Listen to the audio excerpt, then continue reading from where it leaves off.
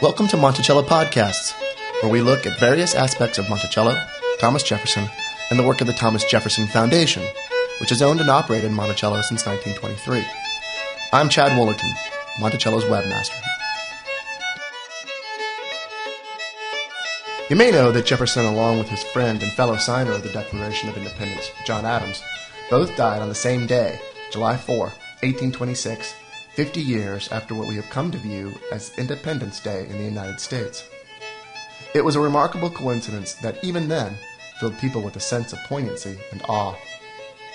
Today, in honor of the 230th anniversary of the Declaration and the 180th anniversary of Jefferson's death, we offer Jefferson's last publicly directed words. On June 24, 1826, Jefferson declined an invitation by Roger C. Waitman, then mayor of Washington, D.C., to attend celebrations of the 50th anniversary of the Declaration.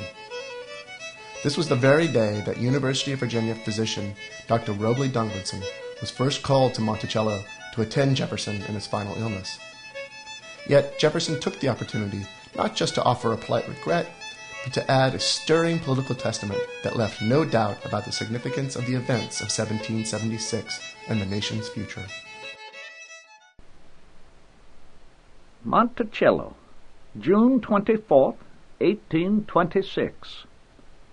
Respected Sir, the kind invitation I receive from you, on the part of the citizens of the city of Washington, to be present with them at their celebration on the 50th anniversary of American independence, as one of the surviving signers of an instrument pregnant with our own, and the fate of the world, is most flattering to myself, and heightened by the honorable accompaniment proposed for the comfort of such a journey. It adds sensibly to the sufferings of sickness to be deprived by it of a personal participation in the rejoicings of that day. But acquiescence is a duty, under circumstances not placed among those we are permitted to control. I should indeed, with peculiar delight, have met and exchanged there congratulations personally with the small band, the remnant of that host of worthies who joined with us on that day in the bold and doubtful election we were to make for our country between submission or the sword, and to have enjoyed with them the consolatory fact that our fellow citizens, after half a century of experience and prosperity, continue to approve the choice we made. May it be to the world what I believe it will be, to some parts sooner, to others later, but finally to all, the signal of arousing men to burst the chains under which monkish ignorance and superstition have persuaded them to bind themselves, and to assume the blessings and security of self-government. That form which we have substituted restores the free right to the unbounded exercise of reason and freedom of opinion. All eyes are opened, or opening, to the rights of man.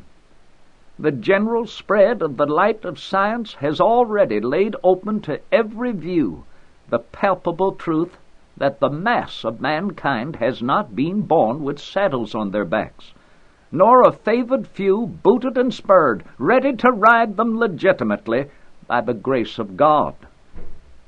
These are grounds of hope for others.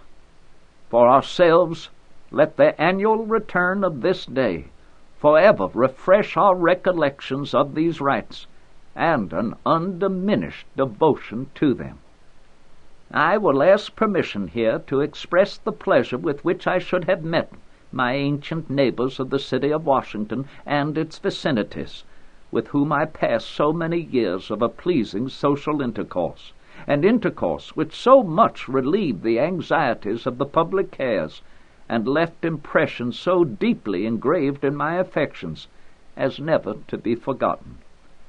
With my regret that ill health forbids me the gratification of an acceptance, be pleased to receive for yourself and those for whom you write the assurance of my highest respect and friendly attachments. Thomas Jefferson.